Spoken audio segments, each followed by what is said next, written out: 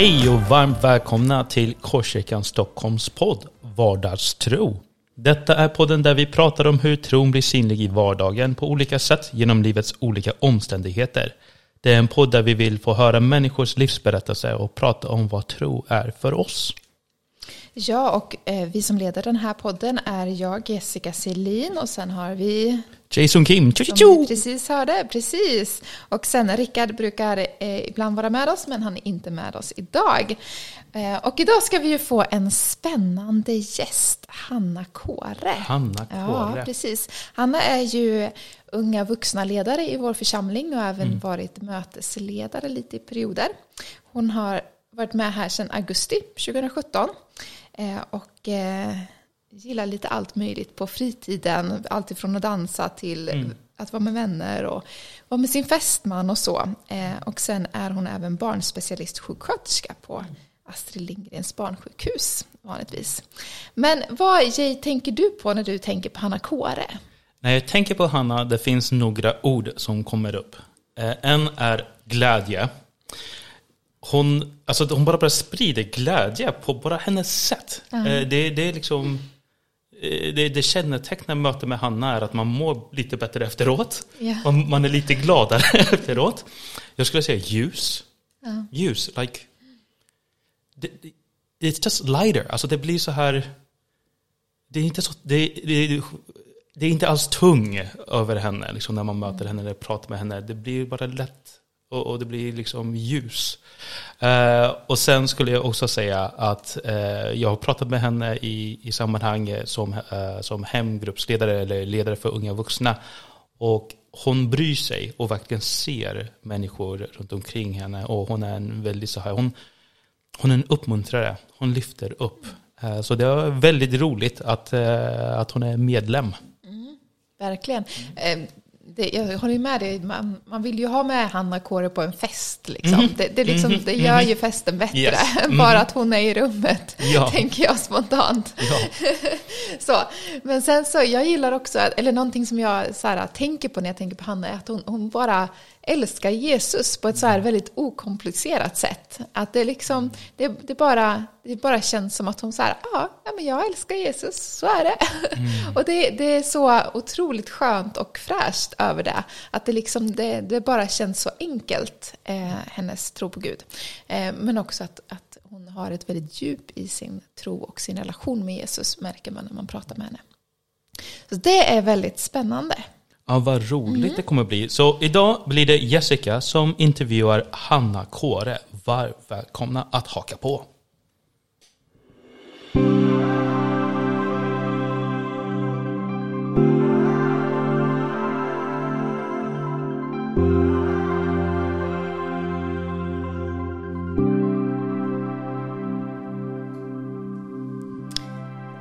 Ja, varmt välkommen Hanna Kåre. Tack! Vad roligt att du ska vara med oss idag här. Ja, det känns så kul. Och wow, vilken boost jag fick här. Jag är jätteglad. Men bara sådana saker, så att det är ju bra. Ja. Men kul att du ska vara med. Vi har ju lite 5 snabba frågor här som vi ska få ställa till dig här. Så vi börjar med dem direkt. Vad ger dig energi?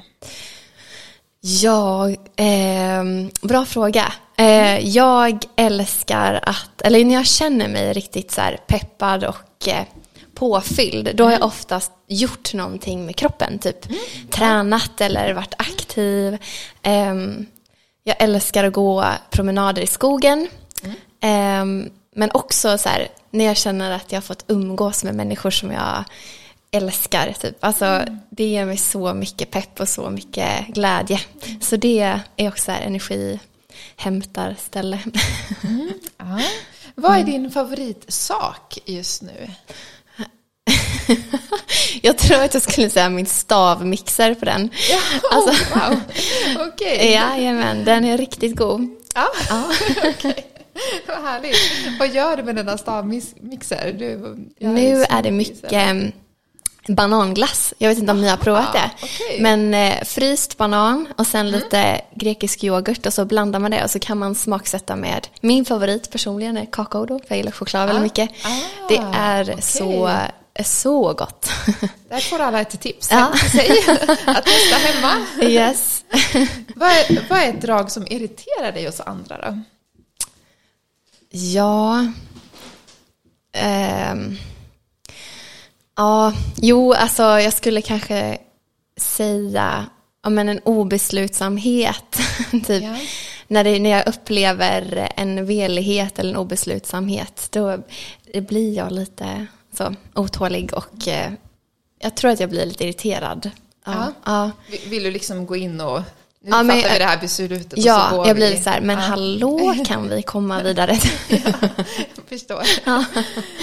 Vad är det du värderar högst hos andra?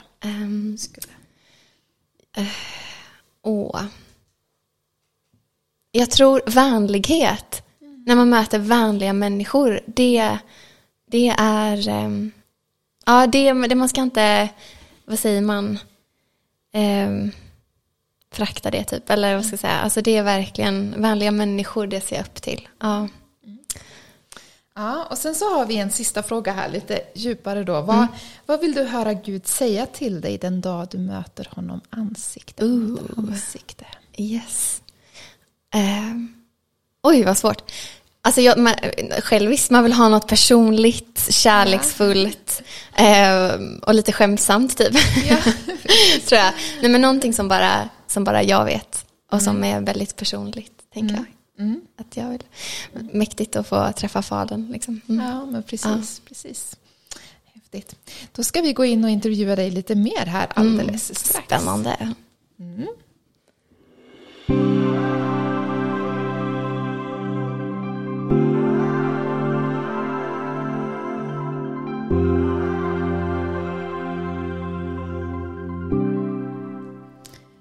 Ja.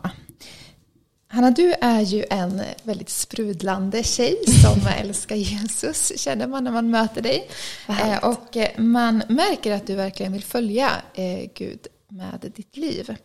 Men jag vet att du har haft några år då du vände dig bort från Gud och liksom, levde lite på dina egna villkor och så. Och att det var en ganska lång resa för dig att titta tillbaka till Gud men också till församlingen. Och så jag tänkte... vi ska prata lite om den resan här idag. Blir det bra? Ja, absolut. Vad spännande. Men då får du gärna berätta så här, men hur kom du till tro från första början? När du uppväxte i en kristen familj eller kom du fram till tron på något annat sätt? Yes. Jag är uppvuxen i en kristen familj. Men min pappa var pastor när jag var liten. Så församlingslivet jag tror inte att jag har reflekterat så mycket över det. Det har bara varit så självklart på något sätt. Och jag är jättetacksam för att vi hade det så när jag växte upp. Och jag har alltid haft en tro på Gud. Jag kan inte minnas att jag aldrig har sagt att jag är kristen. Men min tro blev personlig när jag vart kanske 14-15. Då åkte jag iväg på tonårsbibelskola till Flahults sommarbibelskola. Det är 2 veckor i Smålands skogar. Och det var riktigt mäktigt. Och då blev Gud verkligen personlig. Så innan var det kanske mer med barnatro kan man säga. Eller så. Gud var självklar liksom. Ja, det bara. Precis. Så jag är jättetacksam över att få växa upp på det sättet. Verkligen. Okej, men så du hade en tro ganska tidigt från barndomen och även då att du fick en personlig tro där runt 14-15 års åldern. Yes. Så. Vad var det som då, liksom, hur såg processen ut att börja dra dig bort från Gud eller att vända dig ifrån Gud, den resan? Jag tror det var dels en känsla av utanförskap. Att man kände, eller jag kände mig som att jag kanske missade någonting av vad världen hade att erbjuda på något sätt. Att det var mycket som var spännande, mycket som var lite så intressant. Och man kollade på många filmer och då var det alltid liksom lite rebelliska tonårstjejer och jag tyckte det var lite coolt sådär. Men det var verkligen en process, alltså det var en lång process av att vända sig, alltså tappa liksom sitt Guds fokus eller vad man vill kalla det så. Men jag började gymnasiet och började umgås med fantastiska personer, men personer som också hade inflytande. Och jag började lyssna väldigt mycket på det inflytandet. Och andras sanningar blev på något sätt också mina sanningar, tror jag. Så en kombination av att känna sig en rädsla för att gå miste om saker. Samtidigt som att jag ville ha en relation med Gud. Alltså det var mycket så här brottningsmatch. Ja, precis. Och att genom tid, alltså det var tid av att inte värna om min relation med Gud som gjorde att jag då också inte la ner någon tid på den. Och det är lätt att man liksom tappar fokuset. Eller vad är mitt fokus i det jag gör? Alltså det var ju mest bara för kul. Och bjuda in människor i ens liv som säger saker som inte är sanna. Och så tror man på de sanningarna. Mycket om vem man är som person och vad man behöver göra för att vara accepterad eller cool, eller vad man vill kalla det. Så det var en ganska sakta process helt enkelt. Ja, men jag som skulle du kanske knappt märkte av. Eller? Ja, men precis. Men det var under några år där som det verkligen blev en skiftning. Jag tror att jag var 17 ungefär. Så här, där jag verkligen så här, kände att men Gud kanske inte riktigt är någonting för mig. Eller så här, jag kanske har det här istället. Och andra saker blev väldigt viktiga. Så det var mycket skuld. Jag kände också ibland när man gick till kyrkan och bara, här är jag och dansa lite här och sen så vill jag gå och festa imorgon typ. Alltså, du vet, så. Precis. Jag kände mig, men man kände liksom så här skamsen typ, som att man gjorde någonting man inte fick liksom. Och det bidrog kanske till utförandeskapet, alltså att man kände sig utanför helt enkelt. Ja, precis. Som att man exkluderade sig själv och så fick andra skulden för det. Precis. Men det låter ju som att du hade lite föreställningar om vad du tänkte skulle vara bättre om du liksom vände Gud ryggen och inte gick till kyrkan och så vidare. Vad var det du hoppades liksom på som att det skulle finnas där borta? Som skulle vara annorlunda än där du hade i kyrkan. Och men precis, bra fråga. Jag vet inte riktigt om jag reflekterade så mycket över det, om jag ska vara ärlig. Så tonårshjärna. Vadå, konsekvenser? Nej, men nej, men alltså jag ville ju bara passa in. Alltså jag ville ju bara typ känna att jag var en i mängden, alltså inte en i mängden, men att jag var tillräckligt bra typ. Och att om man var någon så var man i det här coola gänget, och det ville jag vara. Så här. Och då tror jag inte jag reflekterade så mycket över vem jag var eller vad som var vad det var jag ville uppnå typ. För att hela tiden så vet jag att jag hade i bakhuvudet, men så här, Gud, men jag tror ju typ på att du finns här. Och jag hade så här, men efter gymnasiet då blev jag en bibelskola, men jag levde inte ett liv som visade på att jag ville göra en bibelskola, utan det var så här, jag höll det för mig själv typ. Och också att jag hade relationer med människor och så här, som också påverkade mig jättemycket i hur jag såg på livet och vad en relation ska vara och inte, och man köpte liksom den sanningen som man matade sig med typ. Så mycket var det människorna runt omkring dig som på något sätt skapar den här föreställningen om hur allt skulle vara liksom, och vad som precis. var det. Och jag tillät dem göra det också. Eller så här, jag tror det handlar mycket om en osäkerhet, och att man inte riktigt har landat i vem man är, och men samtidigt jag vet inte. Så är jag ju också så här, jag har ju väldigt så här, stabila föräldrar och som hade väldigt så här, men de hade ändå gränser, och jag var tvungen att rätta mig efter deras regler och sådär, så att det var inte att jag helt kanske lämnade tron på det sättet, för det fanns naturligt i hemmet. Ja, men precis. Men min egen personliga längtan efter Gud, den var liksom väldigt sval. Men när du då liksom fick det här livet som, när du vände Gud ryggen, hur var det livet, vad liksom gick det ut på? Vad var den här coola innerkretsen, vad behövde man leva i då liksom, för att det var mycket bärs. Okej, så kan det vara. Nej, men det var mycket så här, men jag älskade Tumblr när jag var 17-18 och Instagram hade precis typ slagit då. Det var typ så här 2011, 2010, det var ganska nytt så. Och då, men Tumblr var verkligen där man hämtade inspiration, och det var alltid så här wild and free, man skulle vara liksom carefree, leva som att det inte fanns någon morgondag typ. Alltså, så det var lite den man eftersträvar i det umgänget typ. Och så här, men det var mycket fest och det var mycket sådär, vissa skolkade jättemycket. Jag gjorde inte det, jag vågade inte det. Men det var liksom så här, man skulle bara vara lite badass, om man får säga så. Om det är svaret på frågan. Ja, men precis. Och vad gav det liksom för liksom, konsekvenser för dig? Var det mer bara så här, woho, det här är jättekul, jag blir inte av någonting? Både och. Var det liksom för jag levde jag tror att det var verkligen både och, för jag kände mig ascool. Alltså så här, jag är världens råcoolaste brud här. Men också en enorm så här, tomhet. Alltså, jag vet att jag ibland bara så här, jag typ stör mig på vad andras förväntningar är om mig typ. Alltså jag håller inte med. Men jag lever det liksom. Men ibland kan jag nästan tycka att det nästan finns som en kultur i kyrkan, som att man pratar om att i kyrkan finns det massa förväntningar på en och så vidare. Och så glömmer man bort att det finns förväntningar i världen också på hur man ska vara.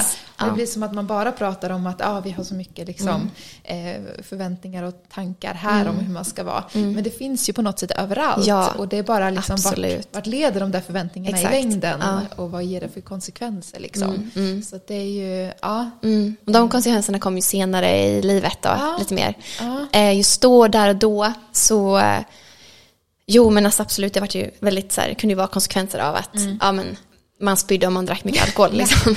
Men det kunde också vara andra konsekvenser som mer själsligt skadade mig. Kanske jag fick då hantera senare i livet. Precis. För att man inte stannade upp och tänkte efter då, eller? Absolut. Att man inte förstod vad det var man gjorde heller. Impacten av det man höll på med. Nej, precis. Vad var det som fick dig liksom att börja dra dig tillbaka mot Gud så småningom? Liksom, vad var det som väckte en längtan till det? Det var när jag tog studenten så började jag jobba som barnflicka ett år och sparade pengar till något ändamål. Jag visste inte riktigt exakt. Den här bibelskolan var ju i bakhuvudet lite så. Men jag bara så här, men jag ska spara mina cash. Och under den tiden så började en nära vän till mig, som vi har inte umgåtts kanske på 2 år, men hon var ändå en nära vän, Hilda heter hon. Och hon började höra av sig så här, och vi började hänga. Och hon sa till mig, hon bara, men jag fick bara en sån himla längtan efter att gå in på din Facebook-sida hela tiden. Och jag började tänka på dig så här, så då började hon höra av sig till mig. Och vi hade jättekul när vi hängde, men innan vi sa hej då så började vi be. Alltså vi bad alltid i samband när vi sågs. Och för mig var det jätte häftigt, för att under hela den här då, gymnasietiden där jag hade liksom sökt kickar typ och sökt bekräftelse eller alltså med så här, känslor av eufori typ, så när vi bad så var det som att jag kände Gud så himla nära. Och det var så mäktigt, för att jag hade upplevt det på tonårsbibelskolan. Jag hade ju fått möta Gud när jag var 14-15 år. Och så jag visste, jag bara så här, Gud är du typ. Så det var en jätteviktig del tror jag i mitt sökande efter mer av Jesus. Alltså så här, att få tid med en annan person, och vi började be. Alltså det var jätteviktigt. Och sen så gjorde jag och min kille slut. Det tror jag också var en bra vändpunkt i att liksom hitta mer i mig själv och så här, vem är jag? Vem är Gud typ? Varför är Gud viktig för mig? Ja, precis. Och en annan jätteviktig vändpunkt i mitt liv var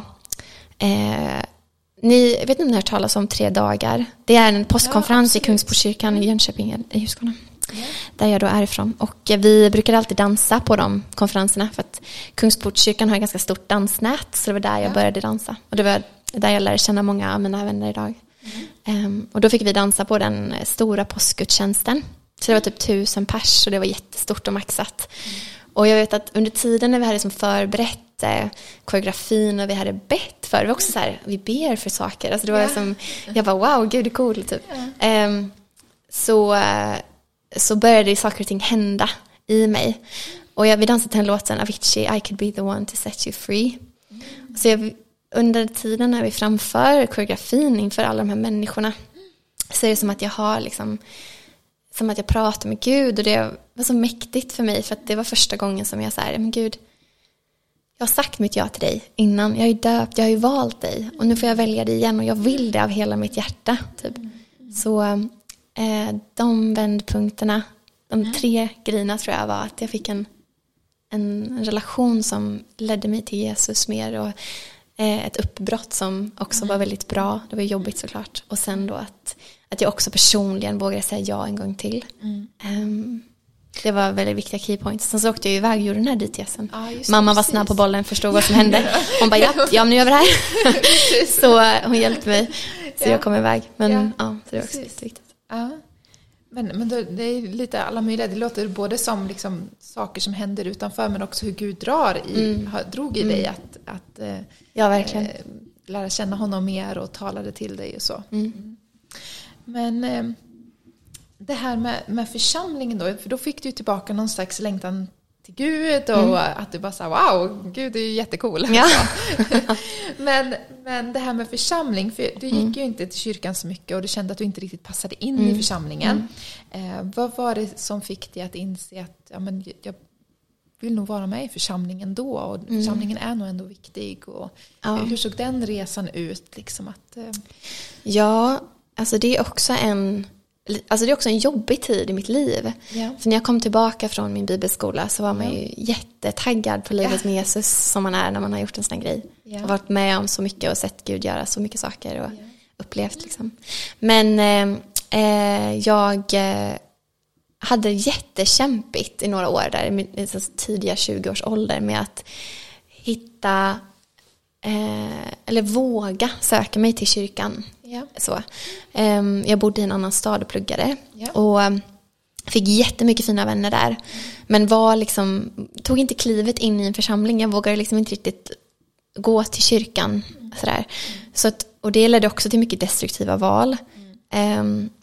Fram till typ sista året i min studietid så började jag gå till en hemgrupp. Och det var verkligen så här, jag bara, nu går jag till den här hemgruppen, Hanna. Nu bara, gör du det? Det var jättesvårt. Jag började gå i den här hemgruppen och började inse att det här är jättebra för mig. Att få träffa människor och få träffa människor som också vill typ vara med Gud och som också vill typ så här, söka mer av honom. Och det väckte mycket tankar i mig så här, och en längtan efter att vilja ha mer gemenskap med Gud, men också med andra. Så jag gjorde en sån här önskelista innan jag flyttade. Så Gud, det jag längtar efter, det jag vill ha här, jag vill ha en församling där jag får kalla mitt hem, och jag vill känna att jag får växa här. Jag vill också kunna känna att jag får vara en del av någonting, få sättas i funktion och få se människor komma till tro. Jag skrev så här, jag bara, det här, jag önskar mig det här, Gud. Ja, precis. Och sen var jag, så när jag kom till Stockholm så möttes jag av en enorm värme, och insåg väldigt snabbt att så här, det kan hända precis, alltså jag kan gå tillbaka till det livet jag hade innan, eller så gör jag inte det, eller så vågar jag och engagera mig, och så vågar jag gå in i en kyrka och så här, stanna här lite så. Och för kyrka för mig är liksom inte en byggnad, utan det är verkligen människorna. Och ensam är verkligen inte stark, utan man behöver varandra, man behöver en del av Kristi kropp, och alla är verkligen lika viktiga på något sätt. Så jag var frågan. Men hur den resan såg ut, och det har vi ju verkligen beskrivit. Ja, den kom där. Men jag tänker, vilken resa från det här att du brottades med liksom att oj, vill jag ens gå, till att idag är väldigt, väldigt engagerad, och det känns som att du verkligen har slagit ner rötterna, och du har stannat, och du vet jobba på relationer och kommer regelbundet och så vidare. Vad skulle du säga liksom att det har gett in i ditt liv att vara del av en församling? Alltså, kan du se positiva effekter av det i ditt liv? Liksom? Jag menar att jag är en helt annan människa, tror jag. Alltså, på ett sätt är jag ju det, men på ett sätt är jag ju bara Hanna. Alltså, som man är. Men jag vet inte. Det är... Alltså ibland tänker jag så bara, det är så sjukt att mitt liv är så här nu. Alltså det är så sjukt att jag kunde leva, bara för typ 5 år sedan så var det andra saker som var viktigare, eller andra saker som jag hellre ville göra, eller så här, som jag inte riktigt vågade neka. Och nu är det som att jag bara, aldrig i livet att jag skulle liksom, Gud är det viktigaste jag har typ.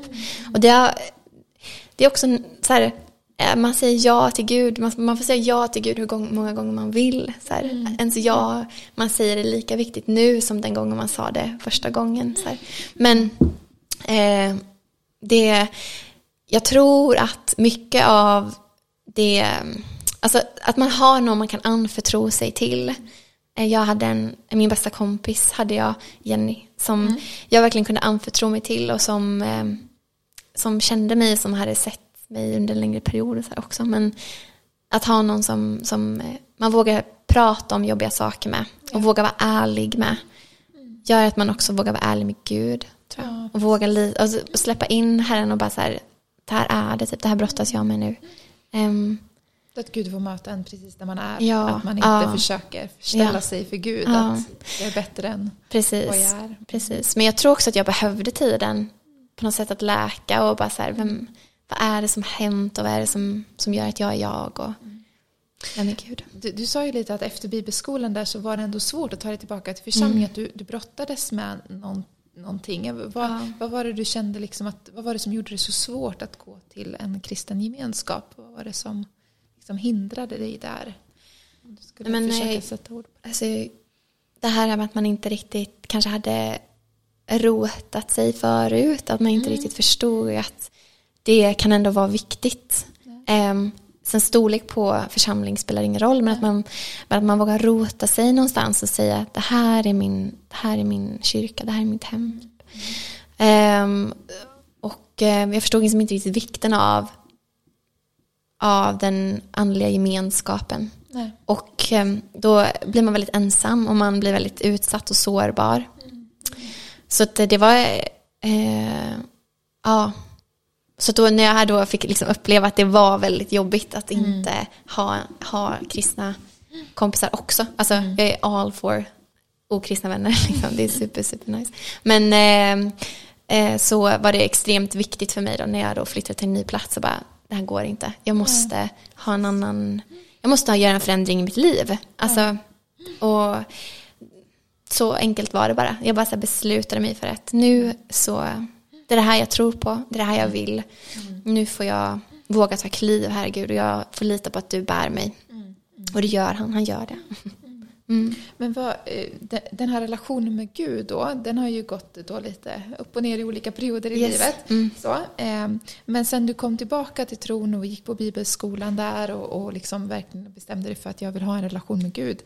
Hur har den relationen sett ut? Har det liksom varit rosa moln och allt jättesött och gulligt? Eller har det varit svårt att komma tillbaka till Gud? Eller något du behövt kämpa med? Eller så? Jag tror att när jag vågade ge upp min förväntan på mig själv, min förväntan på Gud, så släppte mycket. Och när jag vågade släppa in honom hela vägen, så släppte också mycket. Så att jag tror att min relation är så himla okomplicerad på något sätt. Vilket är ganska skönt. För att jag känner så här, jag har gjort så mycket som jag inte står för. Men han är fortfarande god mot mig. Och alltså det är klart att det ibland, man går igenom perioder i livet där det är, eller i min relation med Gud, där jag känner så här, nu är det riktigt trist här. Men jag vill ändå tillbe dig, jag vill ändå lovsjunga dig. För att du är den du är. Och du är trofast och du är god och du är helig. Och sen har jag stunder i livet där allt bara känns liksom fire. Och det är jättelätt. Men det är upp och ner. Men jag skulle ändå säga att så här, när jag verkligen vågade och så gick det, men precis när jag verkligen vågade allt så gick det väldigt lätt helt plötsligt. Och så behöver det inte vara för alla. Det kan vara jättekämpigt för många, men då har jag liksom haft också så här, typ 5 år av struggle innan, så att jag vet inte, de här åren så har det verkligen fått, jag vet inte, jag har bara låtit Gud få vara viktig i mitt liv och prioritera honom. Och då faller de andra bitarna. De faller på plats, och jag skulle aldrig vilja ha det annorlunda. Alltså jag är så himla tacksam också för det Gud har lärt mig de här åren, och det som jag har fått fått se Gud göra genom mina sår på något sätt. Det är också så här mäktigt. Och han förtjänar all ära. Ja.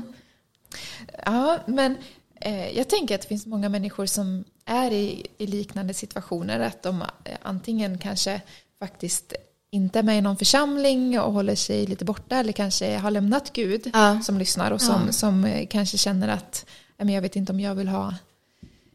Jag vet inte om jag vill ha livet med Gud och församlingen och liksom hela det här.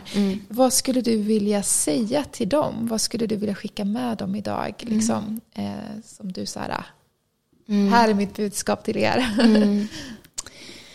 Nej, men som jag sa tidigare, att ditt ja nu, om du har sagt ditt ja förut, om du vill säga ditt ja igen, så är det lika på riktigt nu som det var då.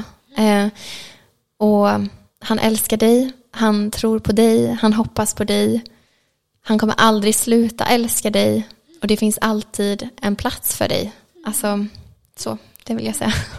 Precis, det finns alltid en plats också i Guds hjärta och också i församlingen. Så det verkligen. Hanna, tack så jättemycket för det som du har delat. Vi ska gå vidare till vår sista fråga om vardagstro här.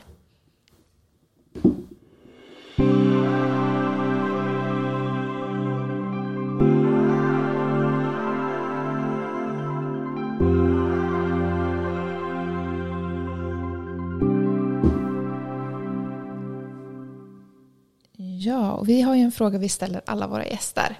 Och det är ju, vad betyder vardagstro för dig? Vardagstro för mig är på morgonen när jag dricker mitt morgonkaffe och bjuder in Gud till min dag. Vardagstro för mig är när jag får stå och laga mat och lovsjunga. Vardagstro för mig är när jag får sitta och prata med en främling och kanske få be för den främlingen. Det är att få bjuda in Gud i alla de små sakerna. Och få se honom göra stora saker. Wow, vilken fantastisk beskrivning av vardagstro. Helt amazing. Ja, den tar vi med oss tycker jag. Tack så jättemycket Hanna för att du var med här idag. Jätteroligt så att höra. Så kul, verkligen. Tack. Tack. Då ska vi gå vidare.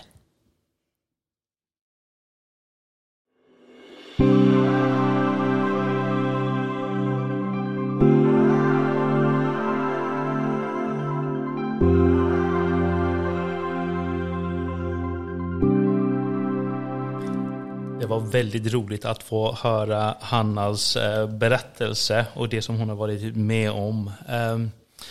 Det som fastnade hos mig var just kanske den här kulturen som vi lever i. Och jag vet inte om jag visar upp min ålder här, men det här med YOLO, like you only live once, och det här FOMO, like fear of missing out. Hur det verkligen som präglar vår kultur. Men det här är egentligen inget nytt, tänker jag. Och jag tänker lite grann på liksom... Ja, nu blir jag väldigt pastorlikt här, men jag är pastor så jag får det.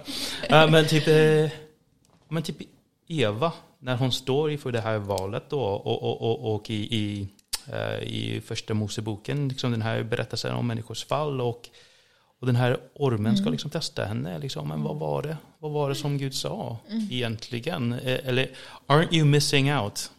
Aren't you missing out? Och den där att på något sätt att det spelar på den här osäkerheten. Man, are we missing out? Kan Gud verkligen ge det livet som jag faktiskt längtar efter? Ja, liksom, precis. Kan han det? Och jag tänkte mycket på det. Att det där är nog en kamp som, och kanske en tveksamhet som vi har mot Gud. Och kanske också att vi kanske ska vara lite bättre på att inte bara uttrycka kanske förväntningar av det kristna livet. Men också livet. Livet i det kristna livet. Och där tänker jag, men det är bra med Hanna. Alltså det är det jag får möta. Man får möta det här livet. Man får möta den här glädjen av att liksom, like God loves me. Och jag älskar Gud och han är så god. Och han är så god mot mig. Och man ser hur det där förvandlar och det liksom, det bubblar. Du då, Jessica? Vad tog du med dig? Ja, men det är många olika saker. Dels så tänkte jag på utifrån att hon berättade där hur sakta det gick. Att liksom glida bort. Att jag tror att man behöver dels vara lite vaksam på det i sitt eget liv. Vad är det egentligen jag har fokus i? Och vem låter jag tala in sanningar i mitt liv? Vem är det som har rätten att bestämma vad som är viktigt i livet? Och där är det ju liksom ändå tanken att Gud ska få vara den som bestämmer vad som är viktigt och vad det är vi strävar efter i våra liv. Ja. Men det är ju väldigt, väldigt, väldigt lätt att låta världen bestämma, eller vad man nu ska säga. Låta andra människor få tala in i ens liv. Sen så kan jag känna igen mig lite utifrån mitt eget liv, liksom i hennes berättelse, av att när man verkligen bestämmer sig och ger allt, att det förändrar någonting. Det är verkligen som att Gud söker hela vårt hjärta. Och när vi ger oss helt till honom så då tar han det och tar hand om oss. Så. Men det är som att han längtar efter att få hela vårt hjärta, och det gör en skillnad när man vågar ge sig hän helt och fullt. Och det tar jag med mig härifrån det här samtalet, att ja, men det gör en skillnad när vi vågar säga vårt ja med hela oss, där vi inte håller tillbaka hela tiden, utan att vi går med Gud. Så det tyckte jag var. Men sen så blev jag också lite berörd av den här vännen som hon hade. Jag tyckte att det var väldigt fint. Var det Hilde som hette hon? Hilda. Ja, shout out till Hilde. Wow, bra vän. Precis, verkligen. Ja, det här att bara någon ber tillsammans med den, hur det kan förändra ens hjärta. Liksom. Det är så fantastiskt fint. Så ja, det var spännande att höra. Ja, vi får tacka Hanna så jättemycket för att hon har varit med oss. Den här podden läggs ut på torsdag klockan 13:30 där poddar läggs ut. Och nästa vecka, vem får vi ta emot då? Christiana. Ja, det blir jättespännande. Eller hur? Ja. Så lyssna nästa vecka, och så får vi önska er en fin vecka, och så ses vi och hörs vi. Hej då!